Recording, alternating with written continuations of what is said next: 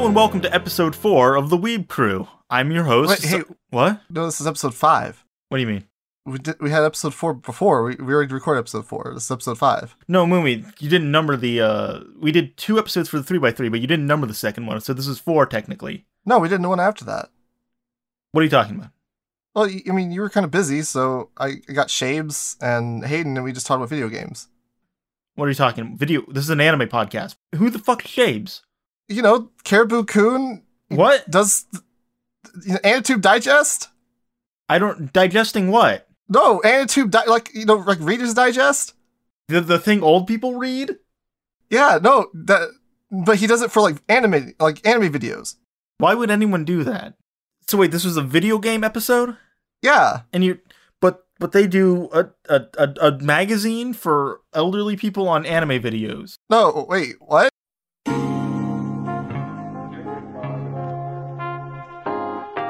Hey everyone, welcome to the Awful Appetite Podcast. I'm your host, Moomy VA, and I'm joined here as always with my co-host, Ghost Cuck. How's it going, fellow anime fans? And Gilly the Animale.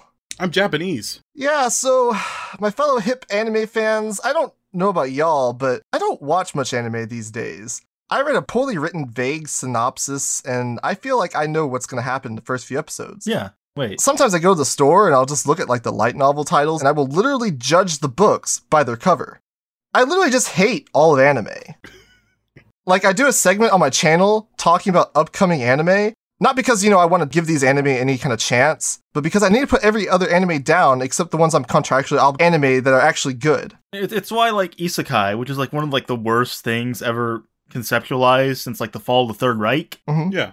The show I'm by no means obligated to expressly... What does that mean? Separate description. Which is why, Isekai, the worst thing conceptualized in general since the fall of the Third Reich. Sure. So really true. The fall of Constantinople in the 1400s. Yeah, I completely agree. It's awful, except for, Mushoku Tensei, which is great. Very cool. Very cool. I too started watching Mushoku Tensei on my premium Crunchyroll account.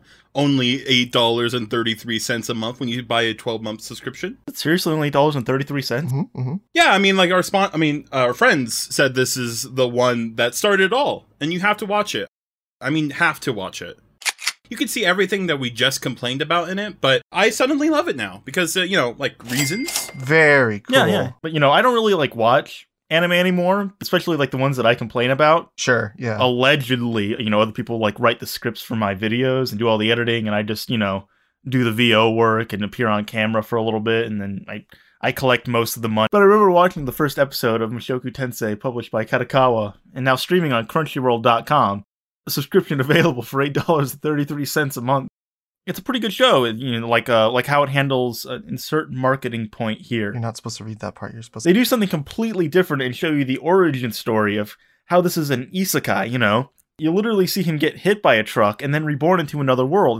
It's literally never been done before, unless it's Yu Yu Hakusho. It's very cool. Very cool. Well, sometimes you watch something and you could tell the people responsible at Kadokawa's affiliates really put effort into what they're producing. A lot of anime don't put, the effort into create new languages. But Kadokawa's Mushoku Tensei, now streaming on Crunchyroll.com for only $8.33. What a deal. Invented 2 whole separate fantasy made-up languages.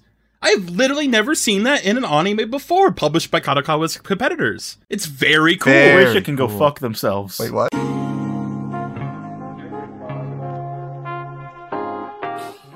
Hello and welcome to Trash Taste Podcast. Oh, God. It just never ends. Today we're joined by GilLiesHere of GilLiesHere. Yep. Who makes mostly AMVs, but the occasional analysis video as well. And you want to tell us a little bit about yourself, Gil? Sure. Psy from Psiotic. Ghost from the Grave. Yeah, I mostly produce AMVs. I have 30 of them, but I do have a few video essays, and I'm currently editing one. Right now? Wow. Can't believe you're doing that on a podcast we're recording. How rude. Yeah, Sigma grinds it. I guess it doesn't stop. Yeah.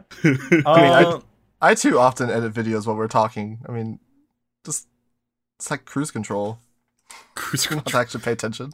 I guess if no one could tell by now, by the title or that awful skit, this episode we're going to be talking about Isekai.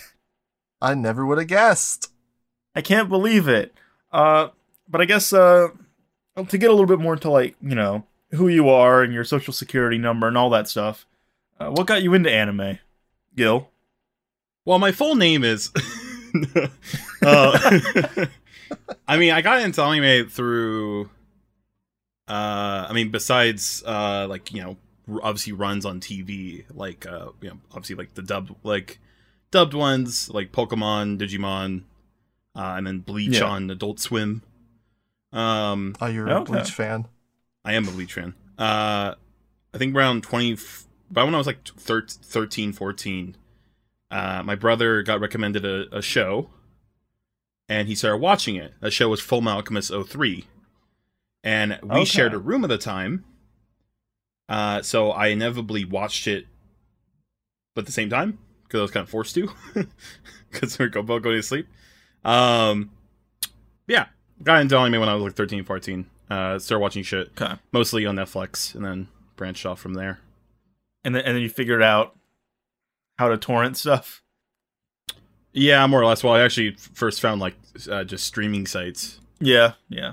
Like, before, like, not Kiss Anime first. It was, like, shit like Go Cartoon. Oh. The really scuffed. Yeah, I think I remember getting started on one that sounded very similar to that, so... Oh, it was awful. And I remember always reading the chat that's just filled with, like, the worst people in the world. Oh, God. Oh, yeah, they did have, like, those awful live chats. Yeah, who would go to a chat in a fucking, like, illegal anime streaming site? And it would constantly, like, ding you, like, ding, ding, ding, yes. ding. Every time there was a new message, and I was like, yes, stop it, please. Maybe we did like use the same site. It's like the fucking manga pirate sites where they all try to, like, thank the manga author on the legal pirate site. As if he's gonna sit there and read the comments. Oh, yeah. I love all the comment sections on those. Like, when I read through Yasumi Poon Poon, there was a guy with a hollow from Spice and Wolf picture, and he just kept saying, I can't remember. It's like it might as well have been like nice feet or like every chapter or something. What? He commented something every chapter, and he eventually vanished at like chapter 70, and people were like, "Where'd he go?" People were like concerned, like, we need this. They're more invested in the storyline of this guy and his fetish for feet than fun line. Yeah. It was like a genuine, like, concern, and then he did come back a few chapters later. I'm not. It's like a YouTube video. Like, I'm not dead, but we have you here today, you know, against your will, to talk about Isekai. So I guess, why do you like Isekai? What's wrong with you? Yes, master. I mean, slave, yeah. Speaking of slaves, no, oh God. Yeah, there we go. I mostly like Isekai because, how I view, or how I mostly, like, find interest in, like, anime and, broader media is, like, sort of, you know, what appeals to me and what interests to me, which usually is a sort of subcultural context to the work itself. Mm-hmm. Isekai is an incredibly pronounced genre in that it wears its influences on its sleeves, especially in terms of, like, the reaction to, like, Japanese neoliberalism and things like that. So it's to me, it's like kind of like an inherently interesting genre, even if the specific work doesn't do that much by itself. It just kind of exists in, like, an interesting space, creatively. Yeah. And as well as I think Isekai as a genre itself, or as a descriptor for, like, how stories function, I think is really good for in terms of, like, world building. Because when you have a story, like, if you have a fantasy story, which I do, like, just like fantasy in general, when you have a fantasy story, you have to build the world from scratch. Mm-hmm. And that's not necessarily a completely not different to. It's not completely different to Isekai, but Isekai start with our world, and our modernity, and, you know, all these things. Like, it starts with Japan usually, I say usually because there's a couple of them that aren't Japanese people being reincarnated. Yeah. And so they start in like Japan, and then they go to the other world, and you obviously have to build the world up as well. But you have that like the fish out of the water scenario, to essentially thrust you into the new world. And when you're exposition dumped and you're sort of developing the world through characters' dialogues or broader, context clues, right? It feels less ham-fisted because there is also someone always learning about it too. Right. It's kind of like the almost like a fish out of water thing. Yeah. So I guess like as the resident layman here, gonna ask all the stupid questions. I guess we should probably define what isekai is for some people. Like, or Digimon and like now and then here and there. Like, are they isekai? I would say that both of those no. Oh, okay. Yeah, I would say both of those just flat out no. So isekai are narratives about people going to another world. But there are sort of rules and conditions of like what that other world means. Mostly because of the fact that you have the native world. It's always two worlds set up. Although it can be other worlds.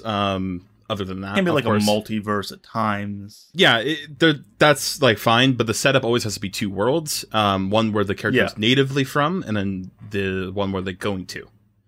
And then the transport is really defines like the specific genre, the specific subgenre / tag of it, like Tensei, aka reincarnation, or Shokon, which is like summoning, and then or like Teni, which is like they sort of just move into the other world without a sort of special, like usually through a gate of some sort. Gate, the JSDF anime is Teni. Yeah. So the transport is what defines like sort of like the subgenre, but isekai itself is about is transporting someone from one world to another, and that's the main central plot of the story, or the main, at least the premise, right? Right. Okay. The reason why something like Now and Then Here and There or Digimon aren't isekai is in fact two things. So one, you have like the literal definition. Isekai tend to be stories where the characters don't return. Usually not because they're trapped, but rather just learn to live their life differently. Yeah. And that's usually because of a motivation around the fact that life in Japan usually sucks for the protagonist. Either because they're an overworked salaryman or a alienated, NEET or hikikomori. So that typically is the way that it functions too. So something like Digimon, where they literally return back to the world. But both of those examples are actually examples of where the worlds are not actually separate. So Now and Then Here and There is actually a time travel story. Yeah. There's one world. It is just Earth, but in the far-flung future when the sun is dying. Kind of like a Dr. Stone. Yes. Yeah, Dr. Stone's an example of just a time travel. Or Inuyasha. More just recent going one back that in the time. Zoomers will know. Yeah.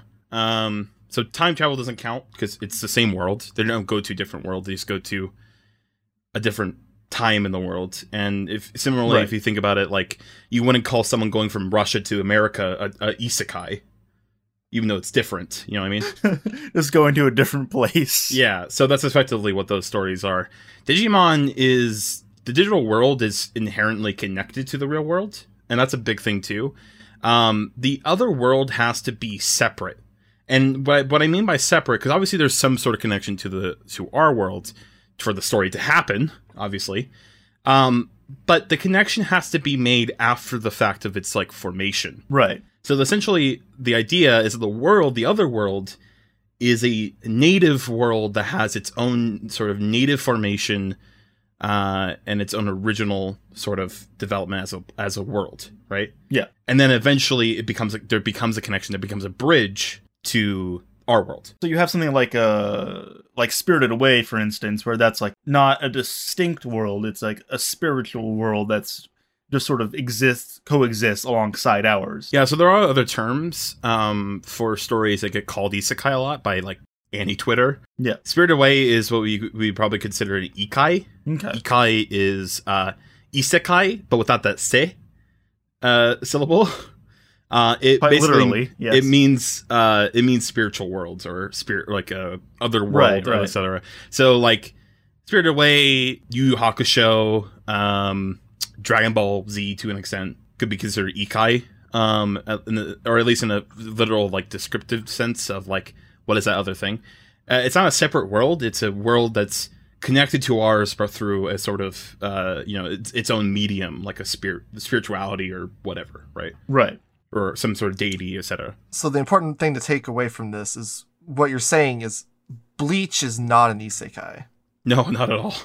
That would also be an Isekai, yeah. Yeah. Soul Society and, more specific, like the Soul Society is just heaven. What? It's just heaven. Is it? I have no idea. I've never seen Bleach. Yeah, Soul Society is just heaven. No fucking way. But it's a very interesting heaven because it effectively just becomes a feudalism. It's a feudal country with feudalism in place. So it's like you die and then your soul goes to feudalism. It's not very fun. Well, feudalism was the peak of humanity. And that's the thing about Bleach is that there's poverty. There's poverty inside heaven. There's poverty in heaven. Yeah. Bleach is also funny because there's Soul Society and then Hell. So they didn't really do anything different for Hell. Hell's just Hell.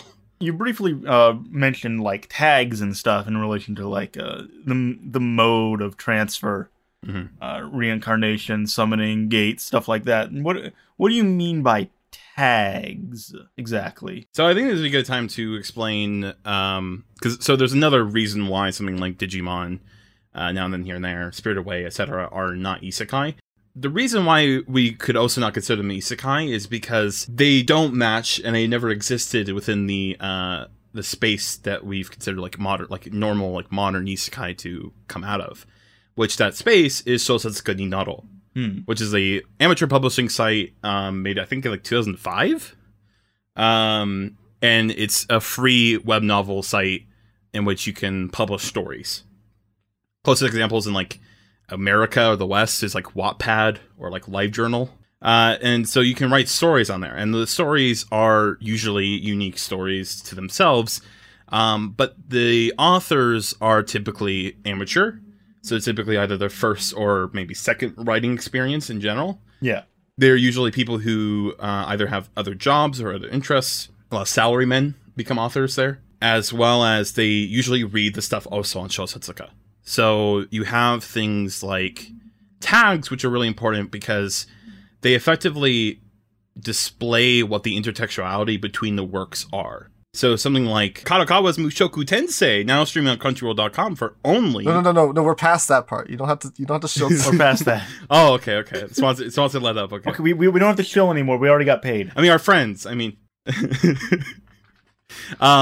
But like something like Mushoku Tensei has a connection to Faraway Paladin in the sense that they are both Tensei, so they're both reincarnation stories.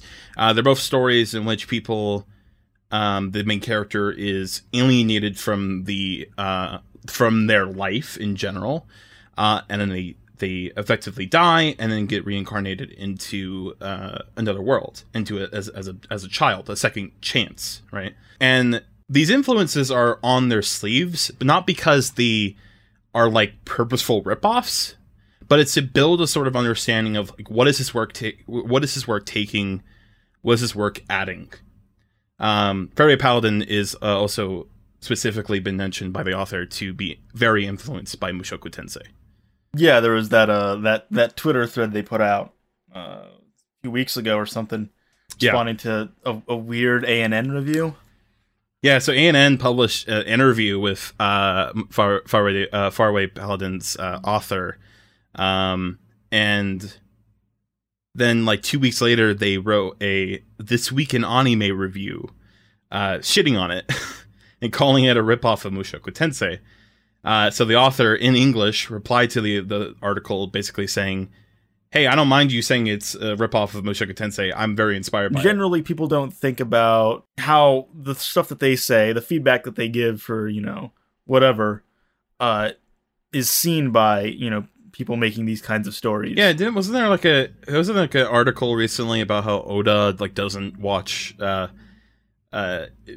Piece tubers? I haven't seen that. I remember seeing that something like Oda was like, yeah, I don't watch One Piece content on YouTube. Like he's like, was that in reference to the Totally Not Mark stuff? No, I believe that was before that. Okay. I remember actually someone mentioned, because totally not Mark, who got destroyed, literally destroyed by Toei. Yeah. He mentioned in some, like, I think, I don't know if it was him, or someone else that got mentioned, but someone mentioned in relation to that of like, oh, Oda watches, like, because Oda has basically said like he like watched almost AniTube, I guess. He said like English or foreign language One Piece videos, and then he decided to stop doing it because they were like, some of them were eerily accurate, and he didn't like that. Like, they were making predictions, and he's like, no, I don't like this. It's too close to what I'm imagining. So it's just like, you like feel the need to change course. But yeah, you know, you don't really think about like the feedback, quote unquote feedback you're giving as like reaching to the creators. But as we've talked about before, that's also like a big part of writing on Shosetsu is the constant is the feedback between, you know, writers on the site commenting and berating each other's work. Yeah, so Shosetsu Minato is incredibly like platform dependent like thing. It's there's comments on chapters, on series, on authors' pages. There's ratings, there's views, there's analytics. There's also blogs, like authors can have blogs on there. So a lot like YouTube in a way then. Yeah, so that's actually a really good comparison. YouTube is a creator platform, right, in which people create things and then publish them, but you also have people who never created anything, and all they do is consume. Yeah. But they also comment on a creator's work, and also give criticism or feedback or whatever, right? And within Shosetsu Minato, you'll have content creators, you have authors, right? They are themselves are usually readers of Shosetsu Minato. So they start writing stories, and they're influenced by things, and you can see that influence within the tags of the story, because there's tags. Tags effectively become somewhat subgenres, but they're a little different in how we think about them. But tags are really useful for understanding like what a story's lineage is.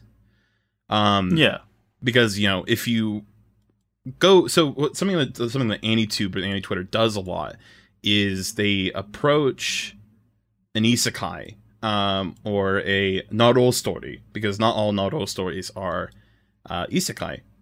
They'll approach them, and they'll basically decide to just call it generic or a ripoff of something else, or it's just another trash isekai work, right? And they'll fail to realize that like this story is actually within a separate lineage than other like stories. So something like Flower Day Paladin is definitely in the same lineage as Mushoku Tensei, but if you compared Flower Day Paladin to something like Gate, it wouldn't really work out. Yeah, or By the Grace of the Gods. Yeah, exactly. So tags are really incredibly useful, and they usually are incredibly descriptive. So that's also it's very useful. Like some tags are just like Dungeon K, which is just like dungeon type, self-explanatory. Yeah. It's like on Pornhub when you're looking, scrolling, and you see generic porn, and you're like, oh, this looks really stupid, and you see it's got the incest tag. Did it even have an incest tag? Isn't that like illegal on most porn sites? I think they might have like a step siblings tag. Yeah, because they have to be step. They have to be step because like incest porn is like technically a gray area of like obscenity. Yeah, they won't explicitly like put incest there. Maybe on like an edgier site like Xhamster or X Videos, but not Pornhub is too clean for that. Yeah, too corporate. Yeah, when they literally have to be considering the credit card's pulled out. Oh yeah. Yeah, it's okay to bone the obvious porn actress, but the minute she says, "Oh, fuck me, bro," yeah, you're going to jail. No, but bro's okay because it's like a nondescript, Yes, in a lot of ways, Shosetsu is very similar to Pornhub. I don't feel comfortable with that. In terms of we have like a lot of like amateur creators on both platforms. That's true. That is true. Self-publishing work. Yeah, that's true. No, it reminds. So like, it's funny that you were talking about like we don't generally think of the authors coming and like seeing what we're talking about, because I always think of like when Mamare Tono, the author of Log Horizon, went on A. Oh yeah. What the hell? Yeah, did you not know about that? I know. No, he just came on on just one random day while the first season was airing, and It was just, like an AMA. Sort of. I mean, he was just on by himself, and he couldn't really speak a whole lot of English from what I can remember. And so it's just kind of him just taking some feedback and people kind of asking him some questions and stuff. Yeah, people that was actually one of like that's like one of A's like kind of feats as a board.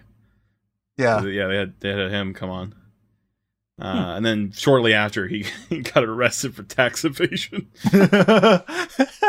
Yeah, the Japanese police thought he was too knowledgeable about economics. Raised some red flags. It's funny. The funniest thing about Log Horizon, which is an isekai, is it was aired on NHK. Mm-hmm. So there was a little bit of controversy around it airing on NHK, considering he evaded taxes. Because NHK is a government program. Yeah, okay, that's interesting. Wait, what was he? Would he been arrested before or after or during? It was after. It was either during or after. Interesting. I believe.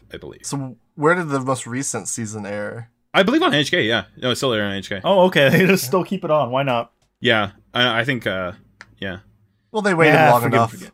Yeah, he paid the money back. But yeah, as far like going back, I guess, to YouTube and content creators. We kind of poked fun at Trash Taste earlier, and their kind of general sentiments on isekai and Mushoku Tensei. AnyTube in general. Yeah, and Trash Taste was just the catalyst for that. Yeah, like that's kind of the general sentiment of the anime community is just very negative toward isekai. Like you see it with like Neurality's video where she's I'm tired of isekai. And even like me, like I don't watch a whole lot. I've seen a decent amount, I would say, but I don't watch. Generally, when I see an isekai on like a seasonal chart, I usually kind of just gloss over it. Mm-hmm. Why would you think that is, like, in the Western community? So the common approach I think people have with within any Twitter or any Tube is the idea that, like, okay, this thing is isekai anime are saturated, right? They're oversaturated. Mm-hmm. Sure. And yeah, so I think there's a couple of reasons for that. One, there has been an uptick in adaptations in the last few years. Since mostly, like 2016, 2017. Mostly through companies like Kadokawa. Pumping them out. Yeah. So Trash Taste is their bitch. Really makes you think, doesn't it? Really gets that noggin jogging. So corporations have been a little more, obviously more motivated to adapt them. But you also have the functionality that, like, because they're more popular and they're being more adapted, you have the criticism of oversaturation being kind of misleading. Because if you actually look at the charts of the last few years, because I've watched nearly every isekai anime, there actually isn't that many. No, there aren't. When people say it's like oversaturation, they mean like maybe 2 or 3 at most come out in a season. Yeah, it's only a couple really come out of the season, and that's only in the last like 2 to 3 years. Yeah, and there's still plenty of other stuff to watch. They've been making this take for a long time now. Yeah, and so only really a few come out every season. But you also have the influx of adaptations from things like Noddle, like Sosotsuki Noddle, or Kakuyomu. Kakuyomu is the amateur novel site created by Kadokawa. So you have stories coming from those places, those sources, and they get adapted into a light novel, and then usually a manga adaptation first, and then eventually an anime if they get it right. Mm-hmm. And these stories, while not isekai, have obviously a similar lineage to most isekai, right? So yeah, a similar pipeline. Yeah, so like there's a few VR MMOK stories which are more similar to SEO. Bofuri. I can't think of any others. I'm drawing a blank because I know a few of them, but I don't remember their titles. Yeah, there was one that came out either this season or recently. Yeah, there's a few of them. Kuma yeah. is also one of them. Kuma Chameleon.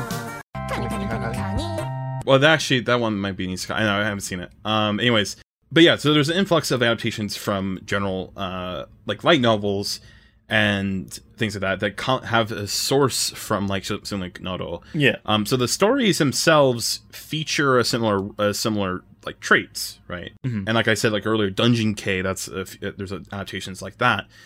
So you have stories like this that get called Isekai because they're similar enough to Isekai in the sense of like how the stories are formulated, but they're not Isekai. Yeah, or something like Demon King Academy. Yes. Was a recent one that. Yes. Maosama Gakuen, yeah. Or fuck, even native isekai like Goblin Slayer. God damn it.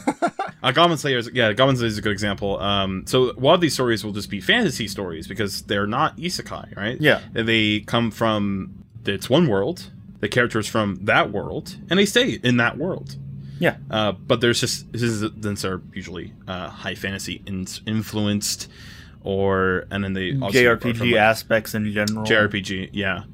In the case of Goblin like, Slayer, like D&D. Yeah, there's actually tabletop RPGs are also really influential. Yeah. So when you have that in terms of like all these adaptations, like Goblin Slayer. Recent one that people got really bitched about last year was a redo of Healer, Kaifuku, Jutsushi, etc. Mm-hmm. Oh, I love that one. Oh god. Yeah, redo of Healer, which is not an isekai. No, it's not. It wasn't? The dude's just from there. Yeah, he was just from there. Yeah, he was the guy, and he just like kind of like goes back in time. Damn. Yeah, so he dies, but instead of dying and just staying dead, he gets transported back to like his younger self. Yeah. See, I watched this whole show, but you can tell what I was paying attention to. Oh yeah. It definitely wasn't just the porn scene. So like Redo of Healer is not an isekai, but it comes from Sotetsuku Naro. Tsukio Rui, the author of it, is someone who's also written isekai stories, like the one that aired last season, which is what was it? Everyone was praising it. Long title, hating the man. I call it Assassin Isekai.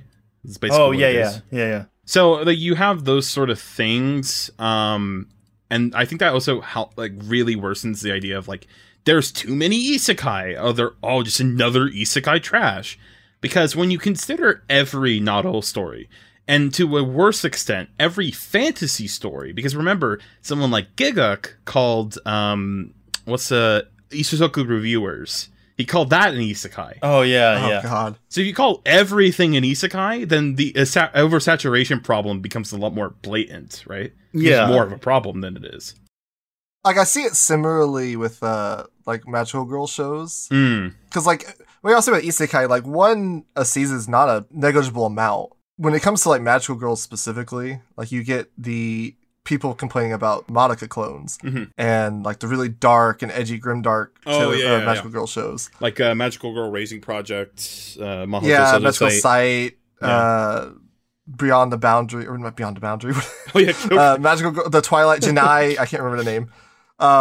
But yeah, you only get, like, one a year, if that, but people still will complain about oversaturation of like dark, edgy magical girl shows where you still are getting one precure every year. So really, in reality, you get one edgy show for one normal show, kids magical girl show. And then that's not even including the ones that people generally aren't talking about. You really get a shortage of like Majoko magical girl shows, which is kind of close to like Miyuko Dreamy that came out last year.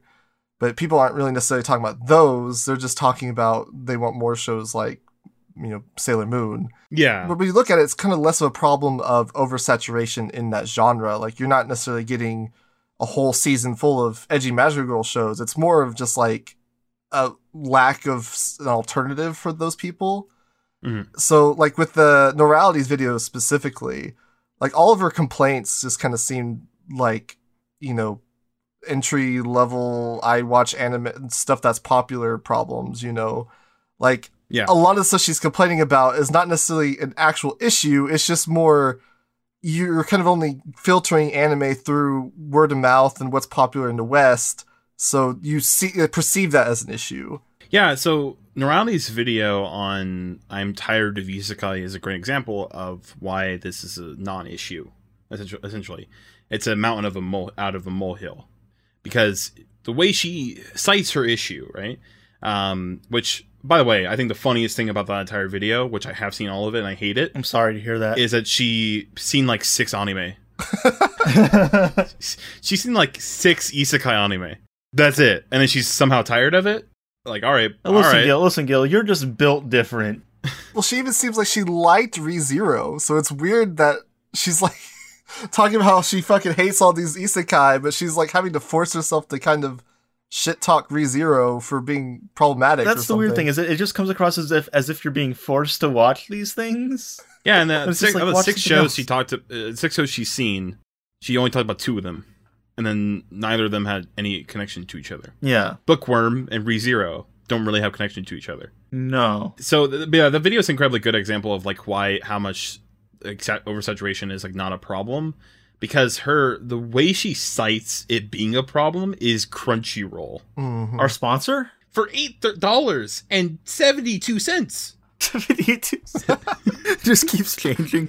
But yeah, she goes through Crunchyroll, so the only shows you can really see is just what Crunchyroll picks up. And so she looks through it, she sees all these shows. Again, she points out a lot of fantasy shows that have basis in like Naruto story types. So all these are isekai. It's oversaturated. Yeah. So it's a really good example of like how these people who complain about oversaturation talk about it, because one, these people never watch these shows. They don't. They're complaining about something that they don't watch, right? Yeah. They don't watch these shows. Yeah, I'm upset by there continuing to be Pokemon. Even though I don't watch Pokemon. Yeah. Bro, I fucking hate Sasai-san. Why they keep making fucking episodes what the of fuck? that bitch? Yeah, come on. Since the 60s? Come on! I watched a random obscure anime from 2014, and they could be putting all that budget from Sasai-san into making a season 2 of that anime that no one liked back then. True, though. Yo, where's Spice of Wolf season 3, brother? Cancel Sasai-san. Fuck this Shin-chan bullshit. Yeah, so like that's the thing. And then you have the Neurali is so bad. I fucking hate that video, bro. We could have like a whole thing just going through that video. But well, you mentioned like, having seen like only 6, and you've seen most, if not every? Most. I have not seen every. Okay. Which kind of just relates back to like mass consumption, database consumption type stuff, which, what was it? Was it Joe saying that he's read like a few hundred stories on Shosetsu? Where it's like the people like on Shosetsu, people just like read a lot of different stories as well. And they all just kind of publish concurrently, so it's not really a saturation issue for them. So yeah, so one of the things about like how isekai or how general Naruto fiction are broadly like sort of formatted, because on the website, right, on Shosetsu ni Naruto, which is just Shosetsu, there's actually the stories are actually split in between 2 things. One is Genjutsu Sekai. I think that's the phrasing they use, but I can't remember if it's exactly Genjutsu. But basically, our world, or real world. And then the other is another world, or a fictional world. So all the isekai is on that side of the spectrum, and then all the other non-isekai and all the other worlds, like the more grounded, like stuff like I want to eat your pancreas. Yeah, exactly. Those are on the other side. Yeah. You really don't have to look, like, if you want isekai or you want fantasy, you just go to fantasy. Yeah. And you have tags like high fantasy, low fantasy. I would presume like sci-fi is also lumped in there as well. Yeah, SF, yeah. And you have all these tags, and these tags help you to look what you want to read. Right. Because if you really like Dungeon Case stories, then you want to read more Dungeon Case stories. Then people who read those stories want more of those stories, so they start writing those stories. Yeah. Or in the case of like, so like really interesting example of like how authors like start trying to approach the story, writing on Shosetsu ni Naruto is the Faraway Paladin author talked about how his friend wanted to start writing amateur stories to get into a competition, because that's a huge part of the platform, is that there's amateur writing competitions in which if you that's how like a lot of people just get published. Yeah, if you win, then you'll most likely get published. Your web novel will be turned into a light novel. And if so, but besides that, he had a friend who wanted to become wanted to enter one of these competitions, and then he said, "Hey, I'm going to do it too," right? And he was influenced by tabletop RPGs. Because in tabletop RPGs, you often make campaigns, like in Dungeons and Dragons, right? You make campaigns and you write scenarios, essentially. You effectively create a narrative within the game you're playing.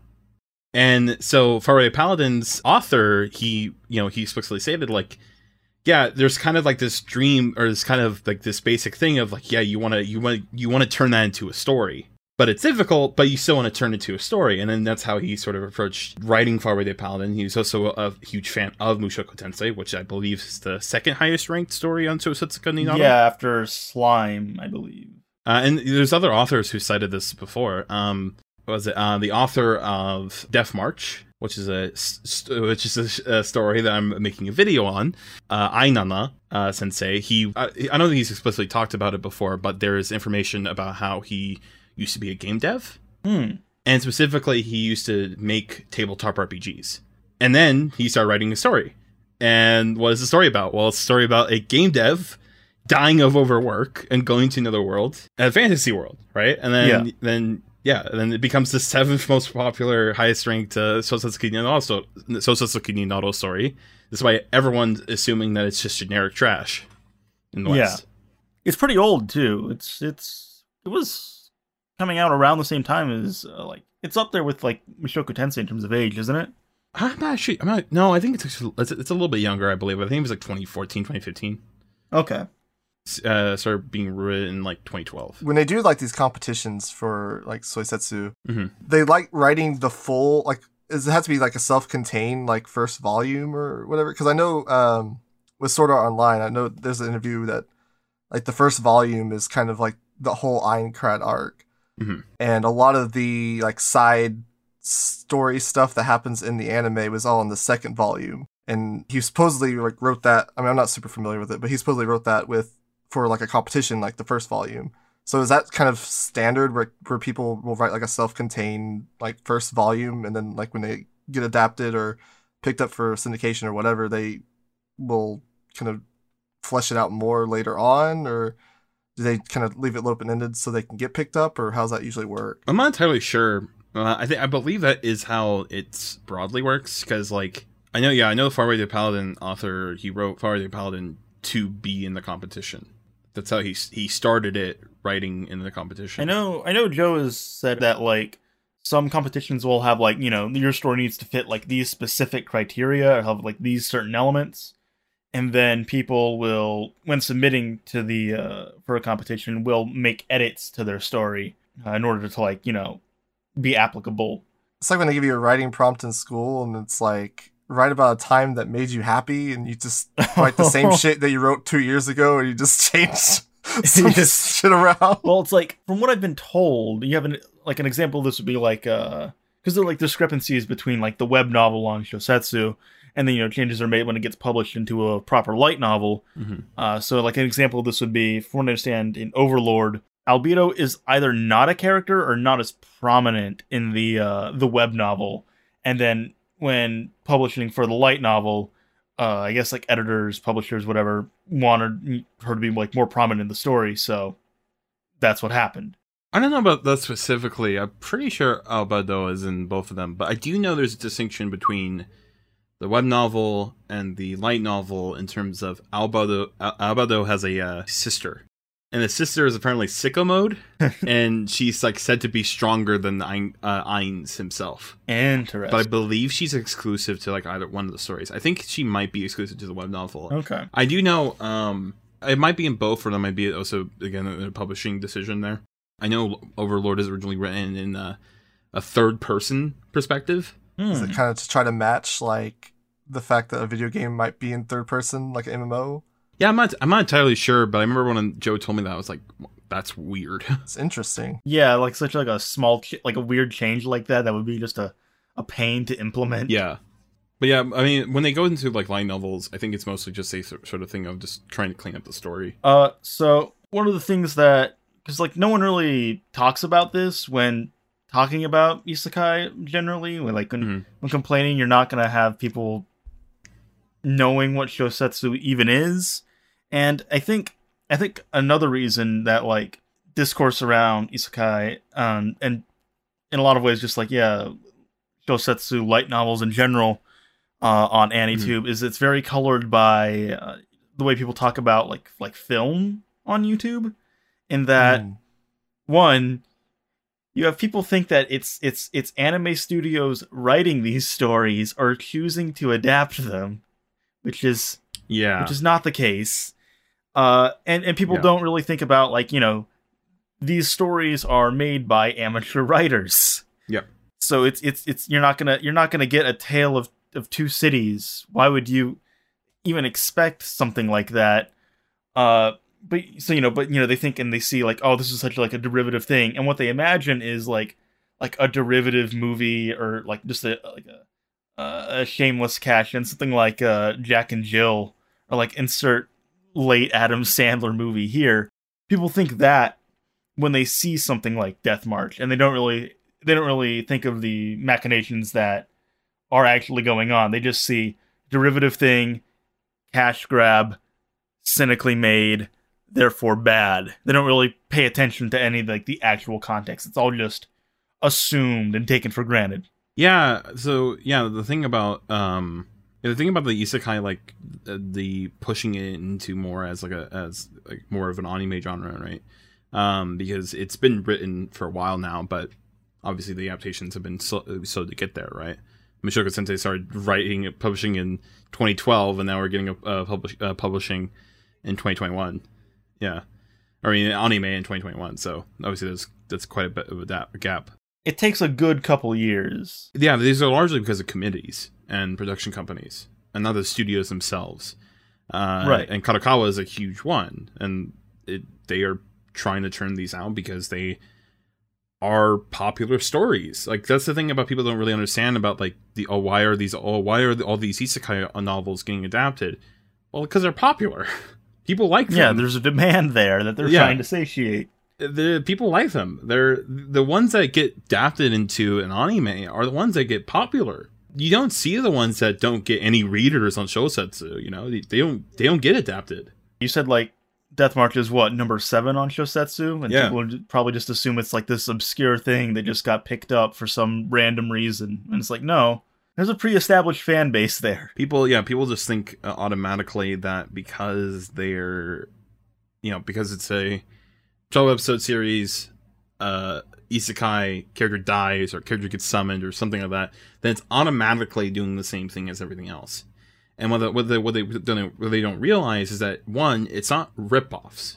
They're not copies. They are what, in terms of Azuma, like Hiroki Azuma's like database model, right? They're simulacra, right? They're copies nor originals. They're derivatives, but they're in that sense of, like, they're taking what they've read, they're taking what they've consumed, and they're putting it into a story that they wanted to write. And yeah, it is amateur. They are amateur, and there are, and that's the reason why you have things like, sometimes you have more problematic parts of it, because it's a little harder to write a story from when you're an amateur, right? Yeah, especially if you're doing this just as a hobby in your off time. And, things like, people always talk about, like, why is there so many slaves in isekai? Well, it's because they're amateur, right? They're amateur stories. Yeah. And it's hard to write a story like a game, or like a tabletop RPG, where you have a party.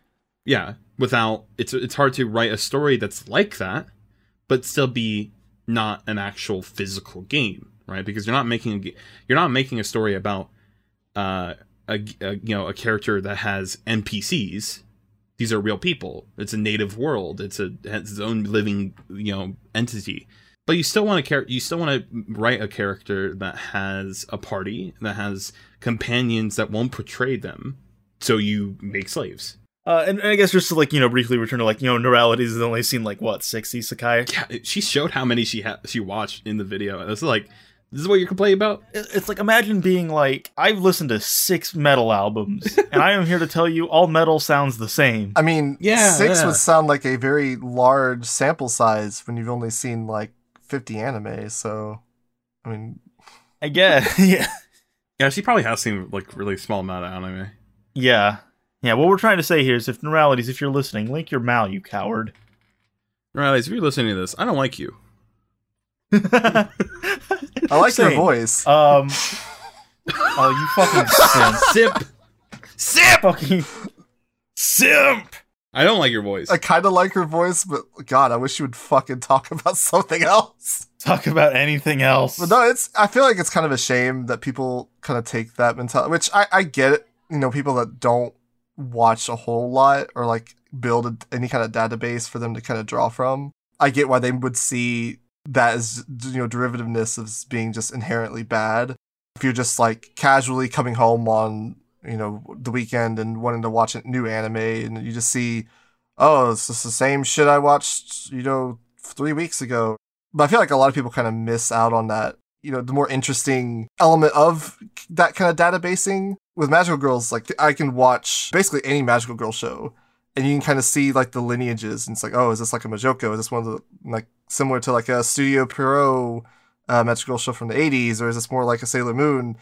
And you kind of get that interesting, like, deconstruction going on, where you can kind of see the lineages and kind of compare and contrast how they're kind of taking those elements and what they're doing something different, which, from what I've seen of, like, Isekai, like, you could do that with those, just people tend to not choose to. They just kind of write it off immediately, and it's one of those things where it's like the more you consume, the more you watch, the more you'll pick up on and be able to appreciate. Yeah. So I mean, I think there is a reason for this, and I think one of the reasons is because a lot of the foundational like isekai stories didn't get adapted first. What was adapted was what was adapted, right? Because whatever committee or whatever company decided that was more profitable at the time, right?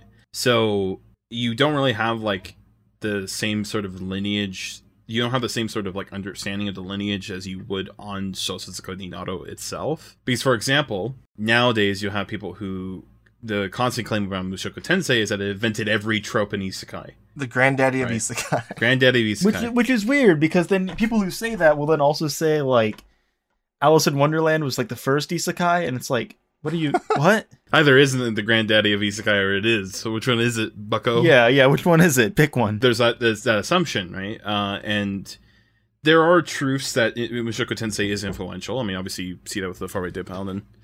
So obviously there's truth in the Mushoku Tensei is influential in terms of like isekai stories, and obviously you have like the Faraway Paladin's author directly citing it as like there's a direct influence for his story. Yeah.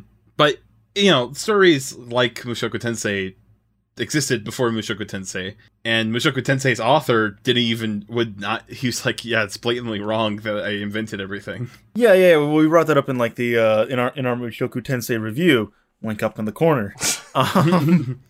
Well, it's interesting because people who generally don't care about lineages suddenly do when it's Mushoku Tensei, and I think that's because that was a big part of the marketing for Mushoku Tensei. Brought to you by Kadokawa, available on Crunchyroll.com. Yeah, Kadokawa did advertise as a granddaddy. Yeah, and then you have like the mouthpieces of Kadokawa Trash Taste regurgitating those points in a very, what feels like a very cynical way. We watched like a clip that just felt like a straight up commercial. They were just reading off bullet points as to why you should go watch Mushoku Tensei, airing now on Crunchyroll.com. Yeah, they're generally kind of very lame and vague. And then all of a sudden when they would talk about very specific points, it was always very detailed. Yeah. It only makes you think. Every anime, every AniTube video on Mushoku Tensei just regurgitates that take that it's the most influential isekai ever made. Yeah, well, that's the only thing anyone ever talks about. Yeah. For example, I think there was a few claims like this. I think Giguk and what's that other cunt? Joey Connor. Scamboli. Oh god. They made the claims that Mushoku Tensei invented the truck-kun trope. That makes no sense. The vehicles crashing into the main character, them dying, reincarnated. Yeah. First of all, you already have works you already have like animation and manga that have this, like Yu Yu Hakusho has it. Yu Yu Hakusho is the clearest example of that. But there are other Tensei isekai that have it, that were started writing quite a bit before Mushoku Tensei. Knights and Magic is one of them. Not with the wrong apostrophe? With the wrong apostrophe, which is in the Japanese. Well, it's in the Japanese official translation. Obviously in the Japanese it says Naito's Endo Magic. But you have like the main character dying by being hit by a car. That started writing, I think, 2 years before Mushoku Tensei started being published. or started being written on Shoujosuka. So you already don't have that claim already doesn't hold water. Mushoku Tensei is influential, and it's also very popular. So it is important to talk about, but it's not the end all be all. Yeah, there should really be no work that is just considered like the grandfather of Isekai, whatever that means. Yeah, or just any, unless it's like the Epic of Gilgamesh. Yeah, Gilgamesh is my favorite Isekai. Oh yeah, well no, yeah, just like saying, oh yeah, this invented everything. And then and then there are Isekai that the authors don't even like consider Isekai or don't like being called Isekai. I know one of them is the. Can't remember what it's called. I think it's like fantasy world building or something. It's like the title is like very descriptive like that. And he specifically called it Hoka no Sekai, which I think would be more accurately translated as like different world. But this is another term that was used as concurrently when like Isekai started being a term. Yeah. And Isekai just kind of picked up randomly. Well, it's like, I can remember a time where it's like, Isekai was nowhere even close to like being in the public lexicon as far as like people talking about anime. Yeah. So you briefly, brought up a title there. Do you want to address people complaining about light novel titles being too long? This isn't like a specific like Isekai thing, but it's like commonly associated with Isekai. Yeah, so I mean there's a general trend with light novels and specifically otaku like publishing where the title should be descriptive, should be functional. Yeah. Rather than poetic. And in terms of Shoujosuka Minato, it's because of how the platform influences how stories get picked up and how stories get read and things like that. Tags and titles are really important because if your title describes what the narrative is, then you're more likely to want to read it because that's what you're looking for. Yeah.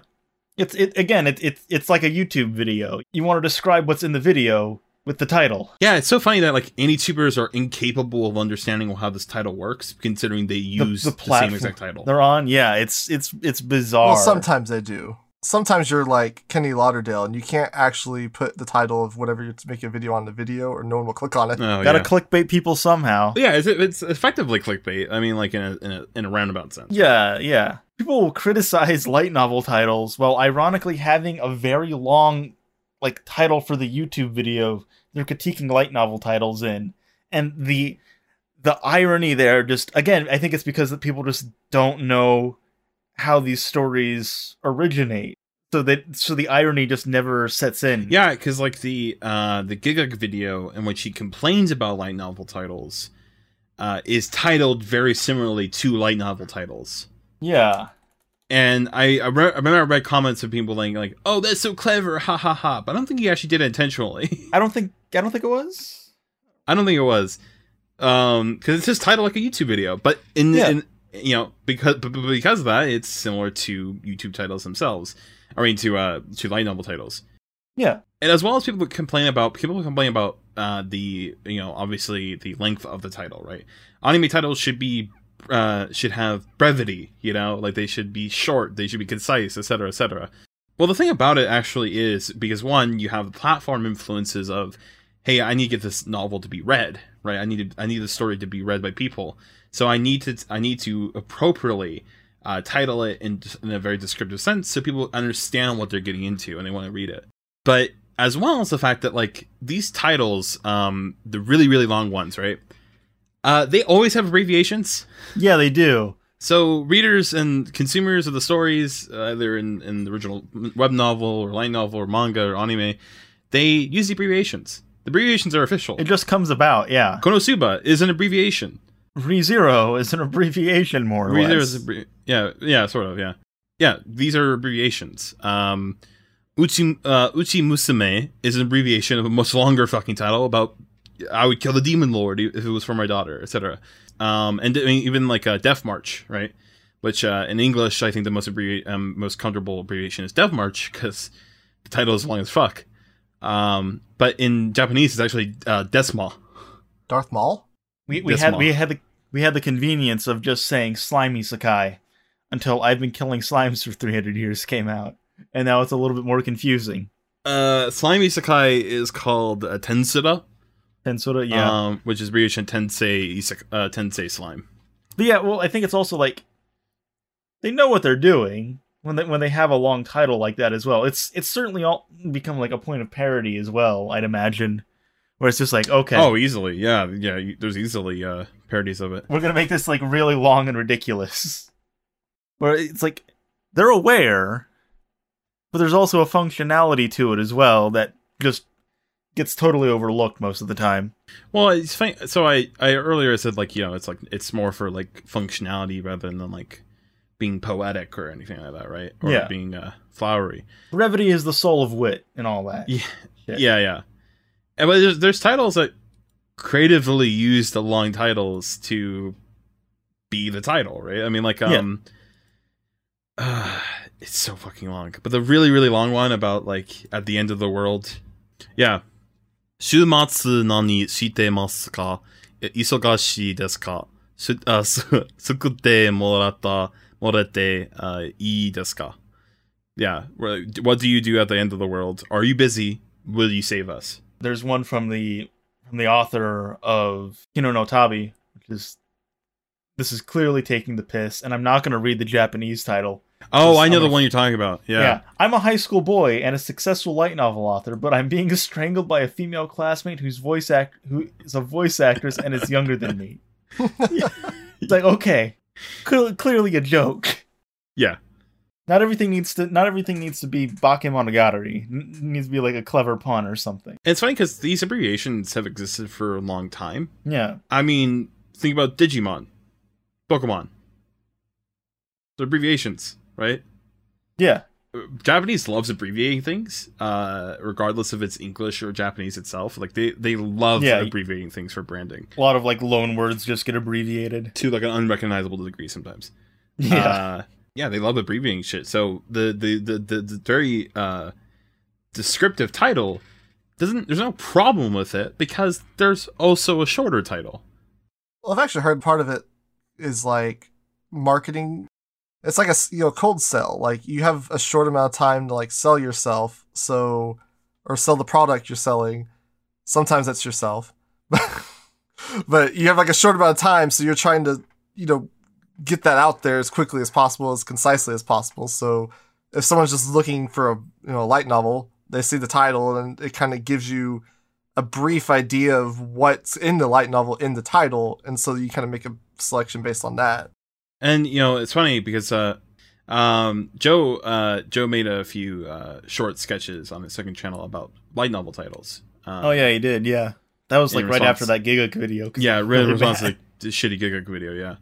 And one of the videos he talks about, he's like he plays a character reading a book, and the other character is like, "Hey, what are you reading?" And he's like, then he reads out the title, like some race car spider or some shit like that. Came up with, and then the character's like, "Oh, what's it about?" And then he just reads out the title again. Yeah, the functionality of the synopsis, the title basically as a synopsis, makes a lot of sense, especially when you're in a sort of cutthroat environment like amateur writing is. Yeah, again, you have to compete with like everyone else. Like, I know what the video is going to be about based on the title. I know what the story's about based on the title. Yeah. We've talked a lot of about isekai in the general kind of context and like the idea and concept of isekai, but I mean we've seen some isekai, and obviously Gil, you've seen quite a bit. So what would you say are some of your favorite like shows or like series? Well, Mushoku Tensei is definitely up there in terms of especially the production of the anime itself. Yeah, sure. How every blade of grass was animated. Yeah, every blade of grass was animated. Yeah, exactly. Mushoku Tensei is definitely up there. I probably wouldn't consider my favorite though. Tsukimichi from last year was also really, really good. I really like Overlord. Death March has a special place in my heart, but I wouldn't consider like a favorite really. Yeah, because it's mostly just interesting. But as a show, as an isekai story, it's kind of okay. Gate is an amazing time if you want to watch JSDF. Oh hell yeah, yeah. Was Gate from Shosetsu? Originally Arcadia. Which is okay. Different. Actually older than Shosetsu. So it was Overlord, wasn't it? Yes, Arcadia. Yeah, Overlord's also from Arcadia, and then Arcadia. Yeah, then Shosetsu. Overlord left Arcadia to Shosetsu, then got went to a light novel, or like it went to Shosetsu after it became a light novel, or something like that. Yeah, fun fact about Gate. By the way, the author came back from the Iraq War in 2004, and then started writing Gate on Arcadia. Oh, that's interesting. About how the JSDF is the best soldiers in the world. I was like contrasting that with like the opening scene of Pat Labor 2 in my head. Yeah. Yeah. Oh, the gay author is fucking hilarious. Can you get a video? Like can you put up images of the gay author? Oh yeah, where he's like with like the JSDF at a book signing. Oh, it's so funny. There's so many of them. There's also funny like stories about like how the mangaka author of the manga adaptation of Gate, he fucking hates the author. Really? Yeah, he hates the author because he's an asshole. But he likes his story, so he likes making art for the story. The art is lit. It's almost like the polar opposite of like Yojo Senki, where people got upset after finding out that the author was a communist or something. Yeah, no, the author of Yojo Senki is the polar opposite of the author of Gate. Yojo Senki's author is like not nationalistic at all. Yeah. Mumi, what are some of your favorite? Because you were like telling me while you're taking a bit of a break that you've seen more isekai than you initially thought. So what are some of your favorites? Some of my, I mean, I guess technically my favorite, I guess it's Mushoku Tensei. I don't know how much that value that really has coming from me, but yeah. I mean, well, I take that back. Is the 12 Kingdoms, is that isekai? Or is that non-isekai anymore? Well, that's another thing where it's just like, it is, but it isn't. Well, yeah, I think 12 Kingdoms, well, I think, so there are stories that, like, are also influential, like, SEO is influential to isekai. Yeah. But stories like, Sakaima, that's also, like, a really influential story. There's like Josetsu authors and things like that. Because yeah, then that's our like, the manga started in like the early 2000s, and then like the anime also started in like the 2000s, which I just want to watch it still. So you have stories like that like aren't really isekai themselves, but they Sakaima you probably could consider an isekai. It might be like a little bit of a stretch, but it's like loosely connected. Something like Three Kingdoms, it's kind of where we get into the problem with how to define a genre versus defining a word. Right. And also defining a lineage too, right? Because something like, Knights and Magic and Mushoku Tensei are both from Shotsuka di Naro. They're both Tensei. They're both created within similar spaces. Yeah, sure. But something like Three Kingdoms isn't at all, right? 12 Kingdoms. 12 Kingdoms, sorry. Not Three Kingdoms. That's Avatar. The Romance of the 12 Kingdoms. Romance of the 12 Kingdoms. Yeah. So the 12 Kingdoms isn't in that space, so lineage wise it's kind of a little more distant. Well, it's like the difference between something like Friday the 13th and Psycho. Sure, Psycho's about a guy with a knife going around killing people, but it's not really a slasher. It's not really part of the same creative space as something like Friday the 13th or Nightmare on Elm Street or Halloween. Like Halloween and Texas Chainsaw Massacre are a lot closer to each other than Psycho is, or Nosferatu. Nosferatu. some shit. Broader horror shit, right? Yeah. And then that's the thing too, right? Is you have the word, because a lot of people, and that's where I sort of how to define it earlier. There becomes a problem when you start using the word as just literally, right? Just isekai, another world. Yeah, because you could say that about really anything, right? I mean, it really becomes a thing of like, what is it about, right?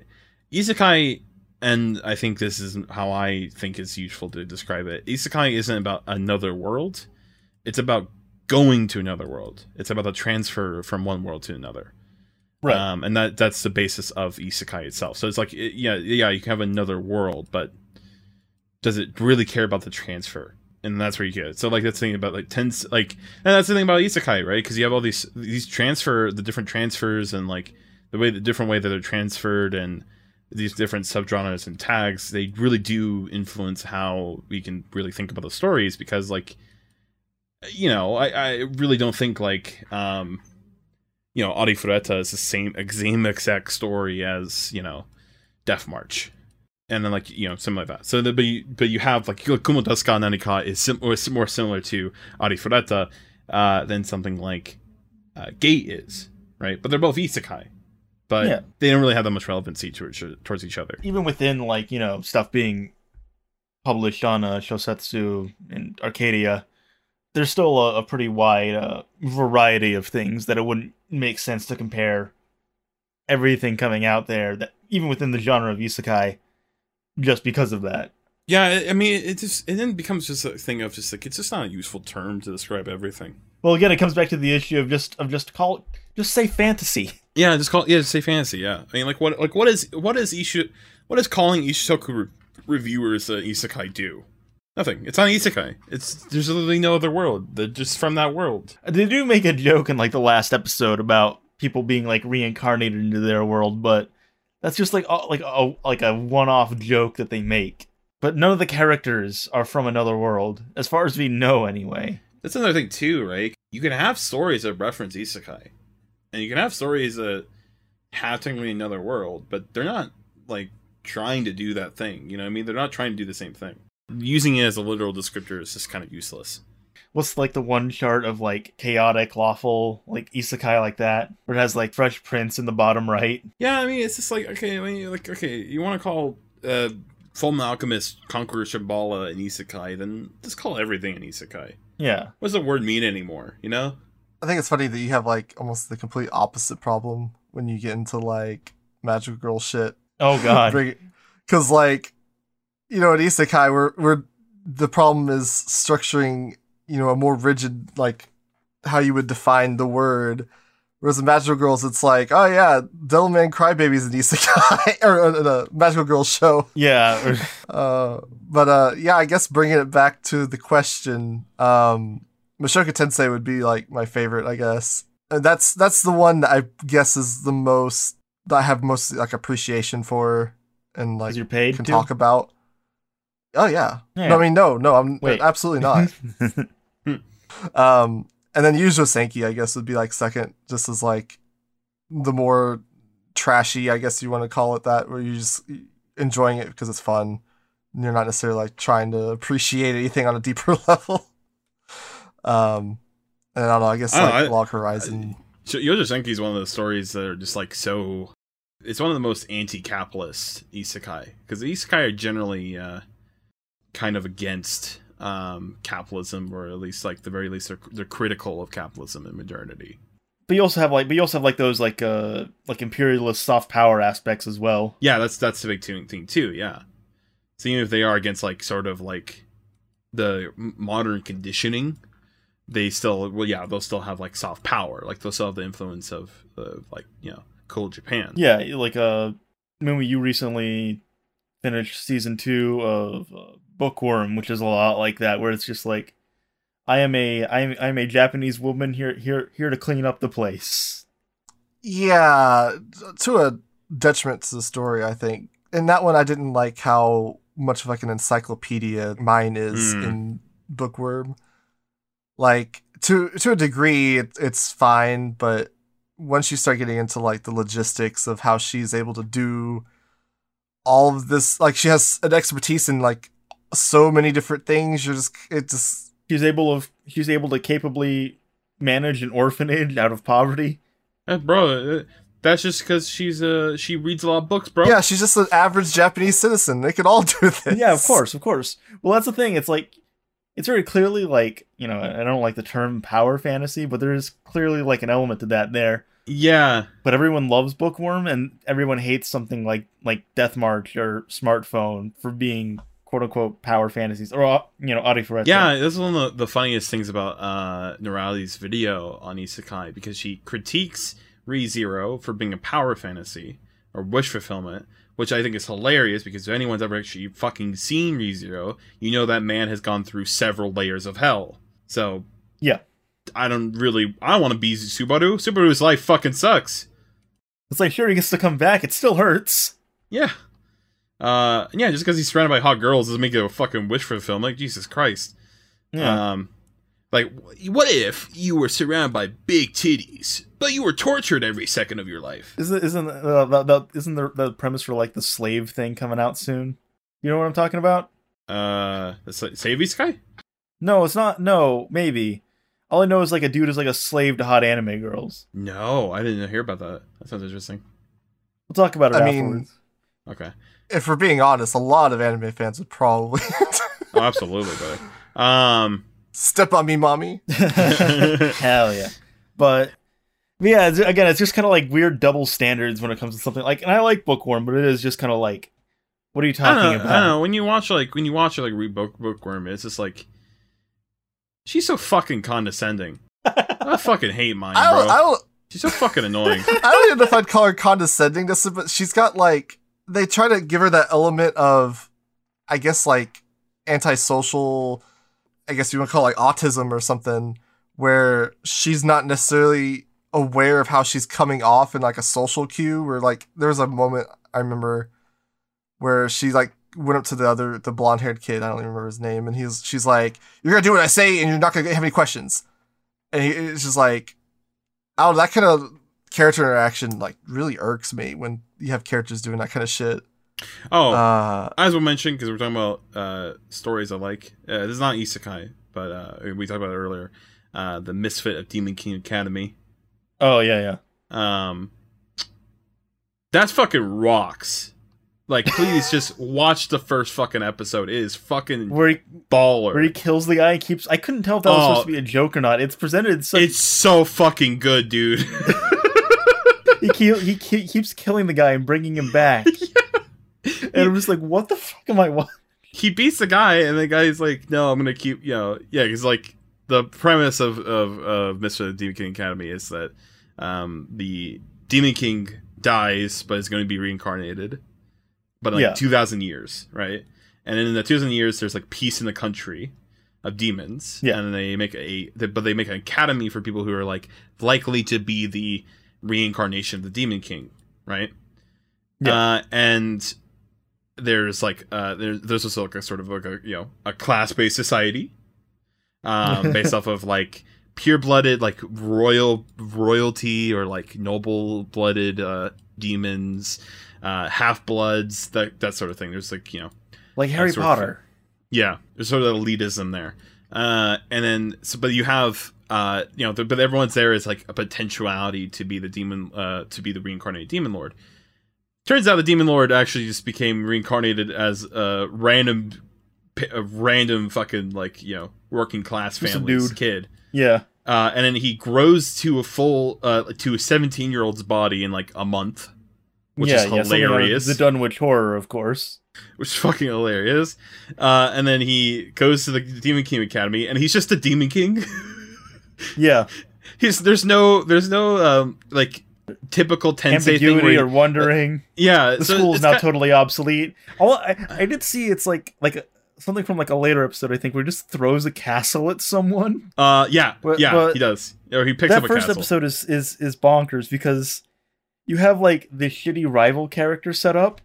Yes. Like outside the school where he's like bullying the Gary from fucking Pokemon, like motherfucker at the school being like, smell you later. And then not even a minute later, the Demon King walks into the school and it's an immediate like tournament thing where he then has to fight his rival immediately. And it's like, what? Yeah, I feel like we skipped a few steps. So when he enters the school, it becomes a test thing. So like it's testing your aptitude to become the demon lord or whatever. Yeah. And then it's like a knowledge based thing, which is actually reason why he gets like the demon lord, the literal demon lord, doesn't get perfect marks because there's actually it ends up being a conspiracy to change the history of the demon lord. So when he says the demon lord's true name, which is his name, it tells him that's wrong. Because there was gaslight. That'd be interesting. Just gaslights in the whole show. The whole society is like, the whole society is gaslit to believe that he's not the demon lord, essentially. Yeah, like not to understand who truly. It's like a fabrication of history. So yeah, there's a test. There's like these tests when he enters the school, and then there's like a tournament to like determine like battle strength or whatever. And yeah, of course, it's the fucking rival of the gate of the school who like got pissed at him. And he's like, I'm not gonna lose this time because I have an anti-magic armor or whatever. And he's like, all right, cool, let's go. And then he fights him, and then he kills him, or he Kills him. he gets into like an inch of Immediately. his life, right? Yeah. And then he's like, I will never give up, and he's like, okay, and he kills him, then reincarnates him, like not reincarnates, resurrects him, Just resurrects him effectively. immediately, like in 12 seconds, like resurrect, boom, he's back to normal. He's fucking terrified, and then he's like, I'm still not gonna give him. He's like, all right, let's make a bet then. And then he just keeps killing him, and then keeps resurrecting him. He like kills him, Well, you resurrects have a him like 15 stadium times. of people watching in Yeah. horror. A full stadium of demons who are effectively just the people of the country, right?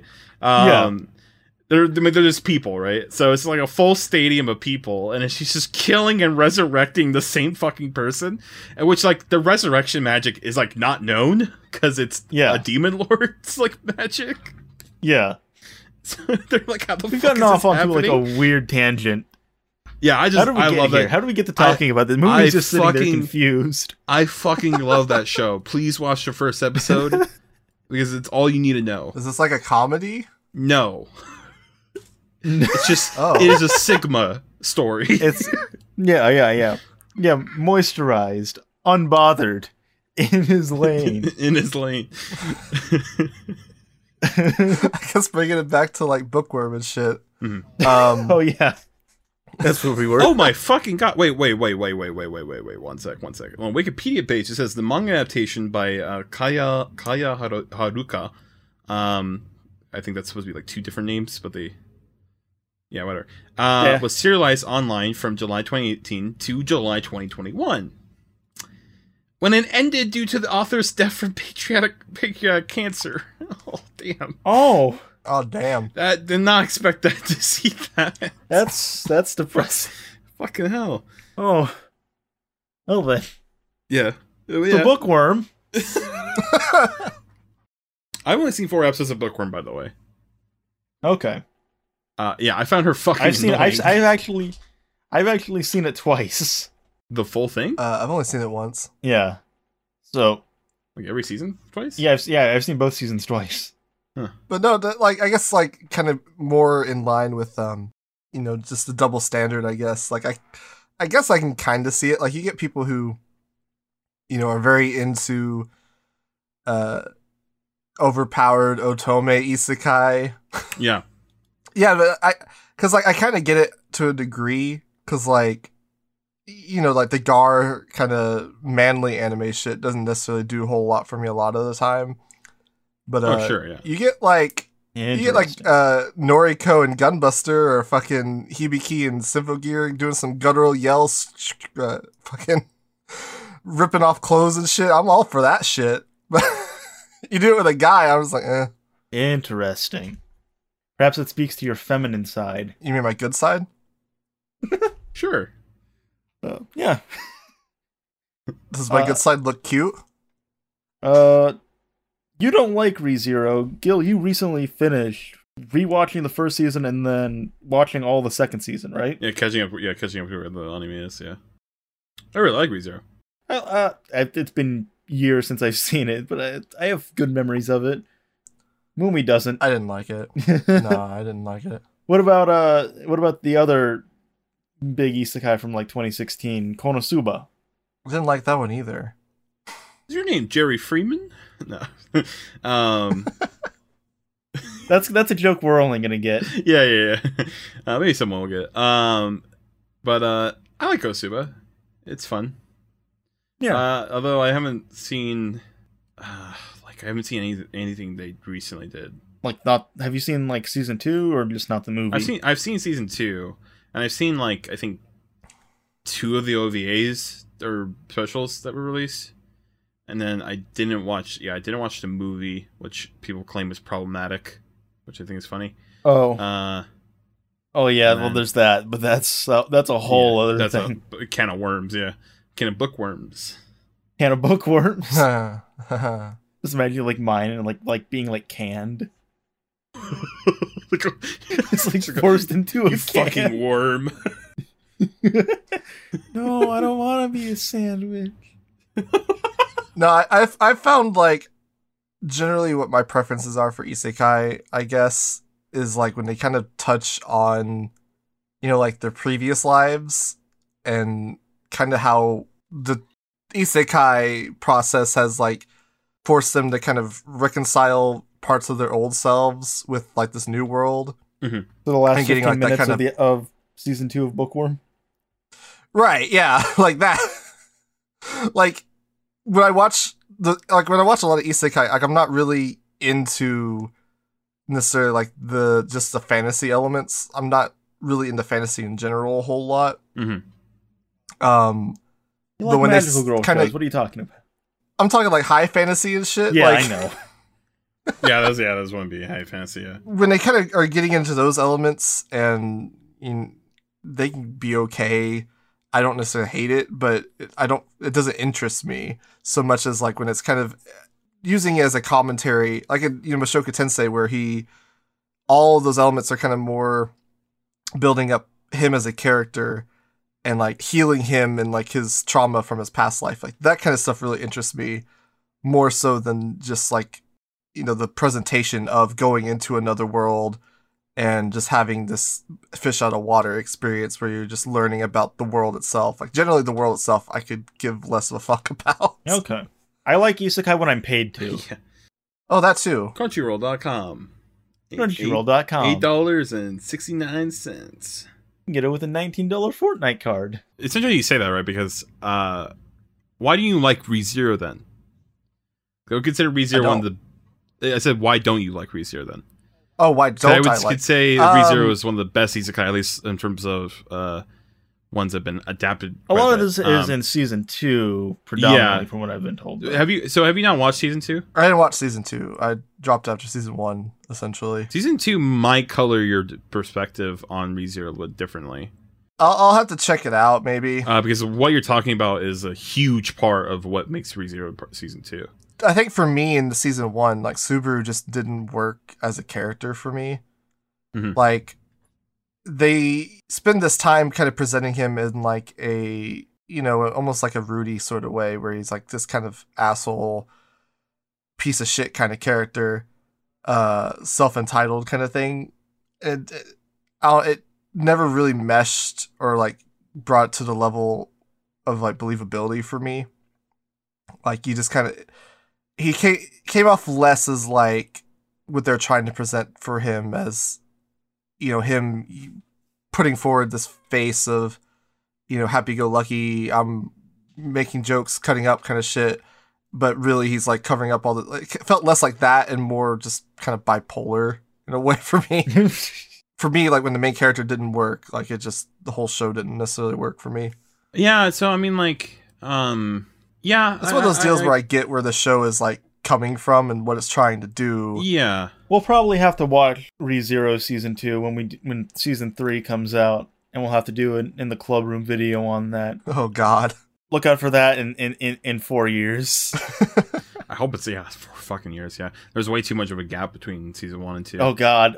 Yeah, I've just totally forgotten everything that happened. That's why I rewatched. That's why I rewatched season 1. Which I liked season 1 a lot more than I did in the years after watching season 1, because I liked it quite a bit when I was watching it. But there was these parts where like there was like these episodes which were like weeks because I was watching it airing, where it just felt like nothing really happened in that episode specifically. And then, so like it just felt like there wasn't really anything going on in that episode. The reset mechanic kind of is like a detriment as well, because it's just like, oh, nothing really happened in this episode then. And then here's the reset from the beginning. I did liked it a lot more though in terms of the structure from binging it, because you can see how the structure is laid out a little bit clearer.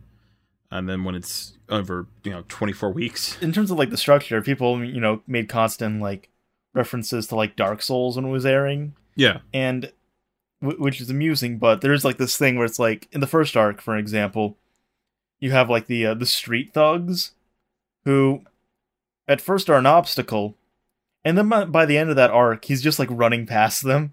No, I think like you run past enemies in Dark Souls because you've already fought them. Yeah. I don't. I've never read any interviews with the author of ReZero, but ReZero is incredibly based off of game mechanics, a little more than most isekai. because of the reset. Yeah, because the death by return by death is a direct literal depiction of It's save scumming, but still inconvenient. Save scumming. Yeah, and but you don't choose when you save. Yeah, he has checkpoints. He has checkpoints, and he does the parts of the story as effectively levels or like routes in a visual novel, making sure he says the right things, etc., etc. He does the right actions to get the good end, right? The good ending, which he obviously goes through mostly bad endings. So yeah, I like ReZero is incredibly entrenched in the game logic of the world, and I think like there is a part I can kind of understand where you're coming from, Moomy, because I think in the first season there's a little bit less of a focus on like, okay, why does Subaru actually like, why is he like this? There's also a focus of like, actually, how did he really become like this? Because it's much more focused on the sort of the experience itself, right? Him dying and then him coming back and then him doing this again and et cetera, et cetera. Yeah, it's not like in, Mushoku Tensei where it's kind of the presentation is integral to his past, like his past life is integral to the presentation of like what he's doing. Like he has like offhand comments, I remember, where he's like talking about, I was neat for X amount of years. I worked out in my room and that's why I'm able to do these things. Like he's got like comments like that, but it doesn't really go into like his past life in any kind of like real detail. You don't get as much insight in season 1 as you do in season 1 of Mushoku Tensei. Because season 2 of ReZero focuses a lot more on his past. Yeah. And specifically how he sort of deals with why he became a shut-in. Because he's a high schooler, right? He's 18. And he shuts himself off primarily due to like hereditary pressures. Okay.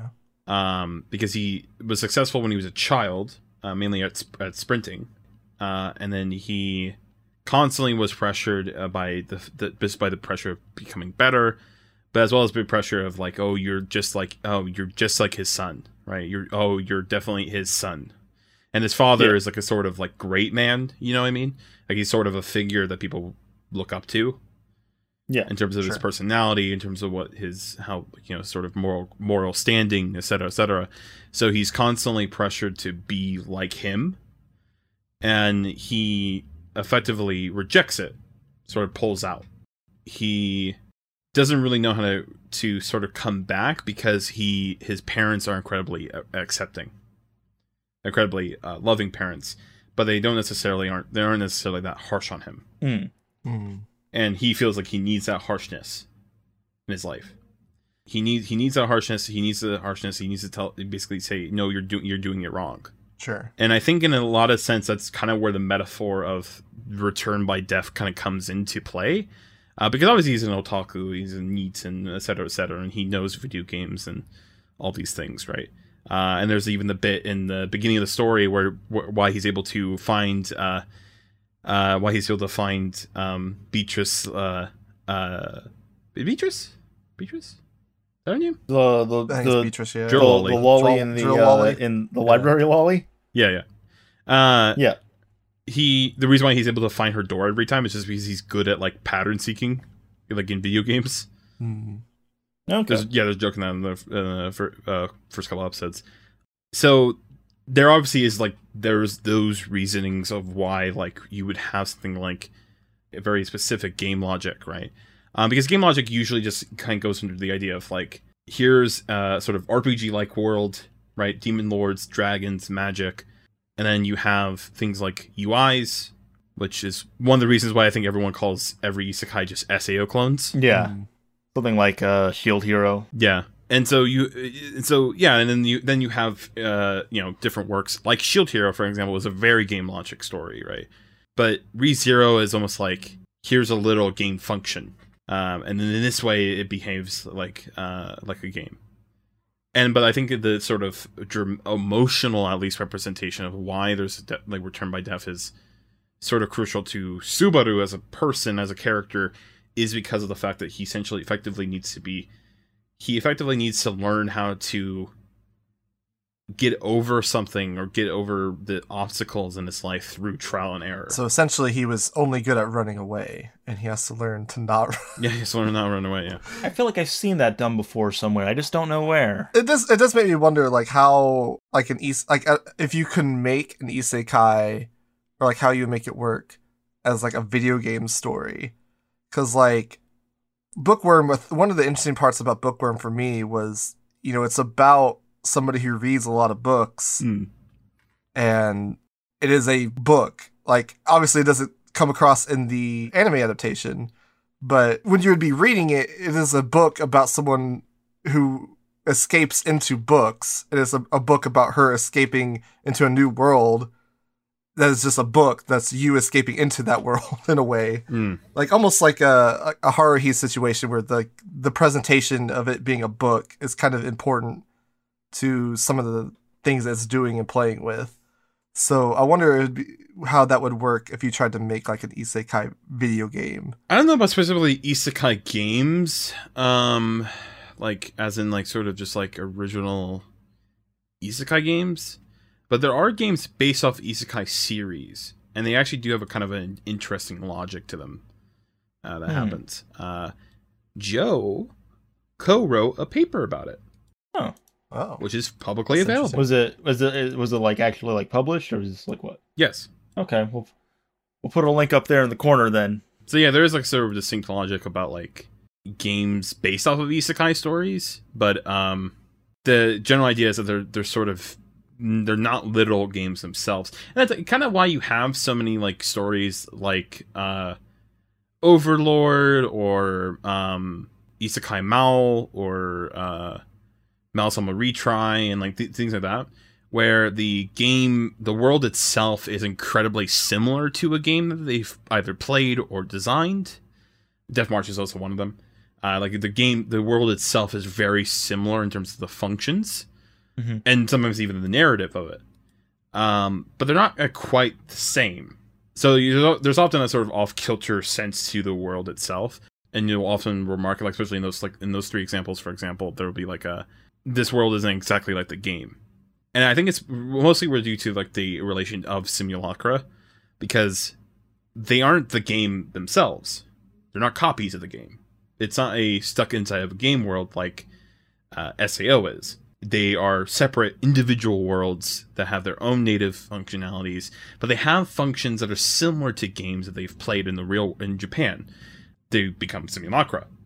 So that's why you have like Mouse, like Isekai Mao, where the main character was like the highest level player in the MMORPG, and then when he gets reincarnated into, or not reincarnated, just summoned into the other world, he is just super strong. Even something like Log Horizon as well. Yeah, Log Horizon's an incredibly interesting one because it is just the game. Log Horizon's world, is just the game, but the reason why it's not like SAO is because the game becomes a world. Yeah, it's not. Yeah, a separate. There's no native population to Aincrad. Yeah, well, so Aincrad, it becomes a little bit more fuzzier later on with the Alicization arcs. Yeah. Well, yeah, there's no. Yeah, well, there are parts of SEO that I think are isekai. I think Joe wants to make a video on Alicization. It gets kind of messy because it's a sprawling story that was written over many years. Yeah, that's kind of can of worms. But with with Log Horizon or I think a really interesting one for me is stories where because you have like Log Horizon or Mouse on a Retry where the game literally becomes a world, and then they have like you either have high level players or you have like Mouse on a Retry's circumstance. It's actually the developer of the game, the creator of the game, becomes one of two of his characters. And he has to roleplay as the characters, which is really, really fun. Okay. Because you have like his main character, which is Kunai, which is like a demon lord. Yeah. But he's also like a Yakuza kind of character. So he has to like pretend to be like a Yakuza like demon lord character. Okay. And then his other character is like this like super Neketsu, like hot-blooded, like Naruto kind of hero, you know?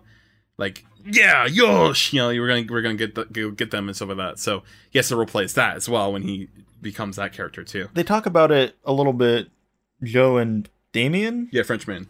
They talk about that a little bit in, I want to say, either like the first or second Thousand Isekai video, where it's like the sort of performativity that you get in a lot of Isekai, like Overlord. Yeah, the first one. Yeah, the first one is about performativity and like communication, because the communication becomes really flawed because of the fact that most Isekai characters kind of keep the fact that they're Isekai characters to themselves. Yeah. So like it's just, you kind of have that, and like with Overlord's really interesting because he like Mao Sama Retry has to sort of, and also Isekai Mao, he has to role play as the Isekai as a character, right? Which is originally Momonga, but like it's Ainz al Ghul, right? So he has to sort of role play as this monster, essentially, this Lich King.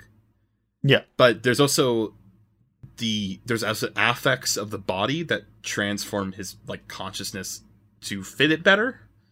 Like he suddenly becomes very desensitized to human death, which sounds really edgy, but he's more like, this doesn't bother me. This would have bothered me before.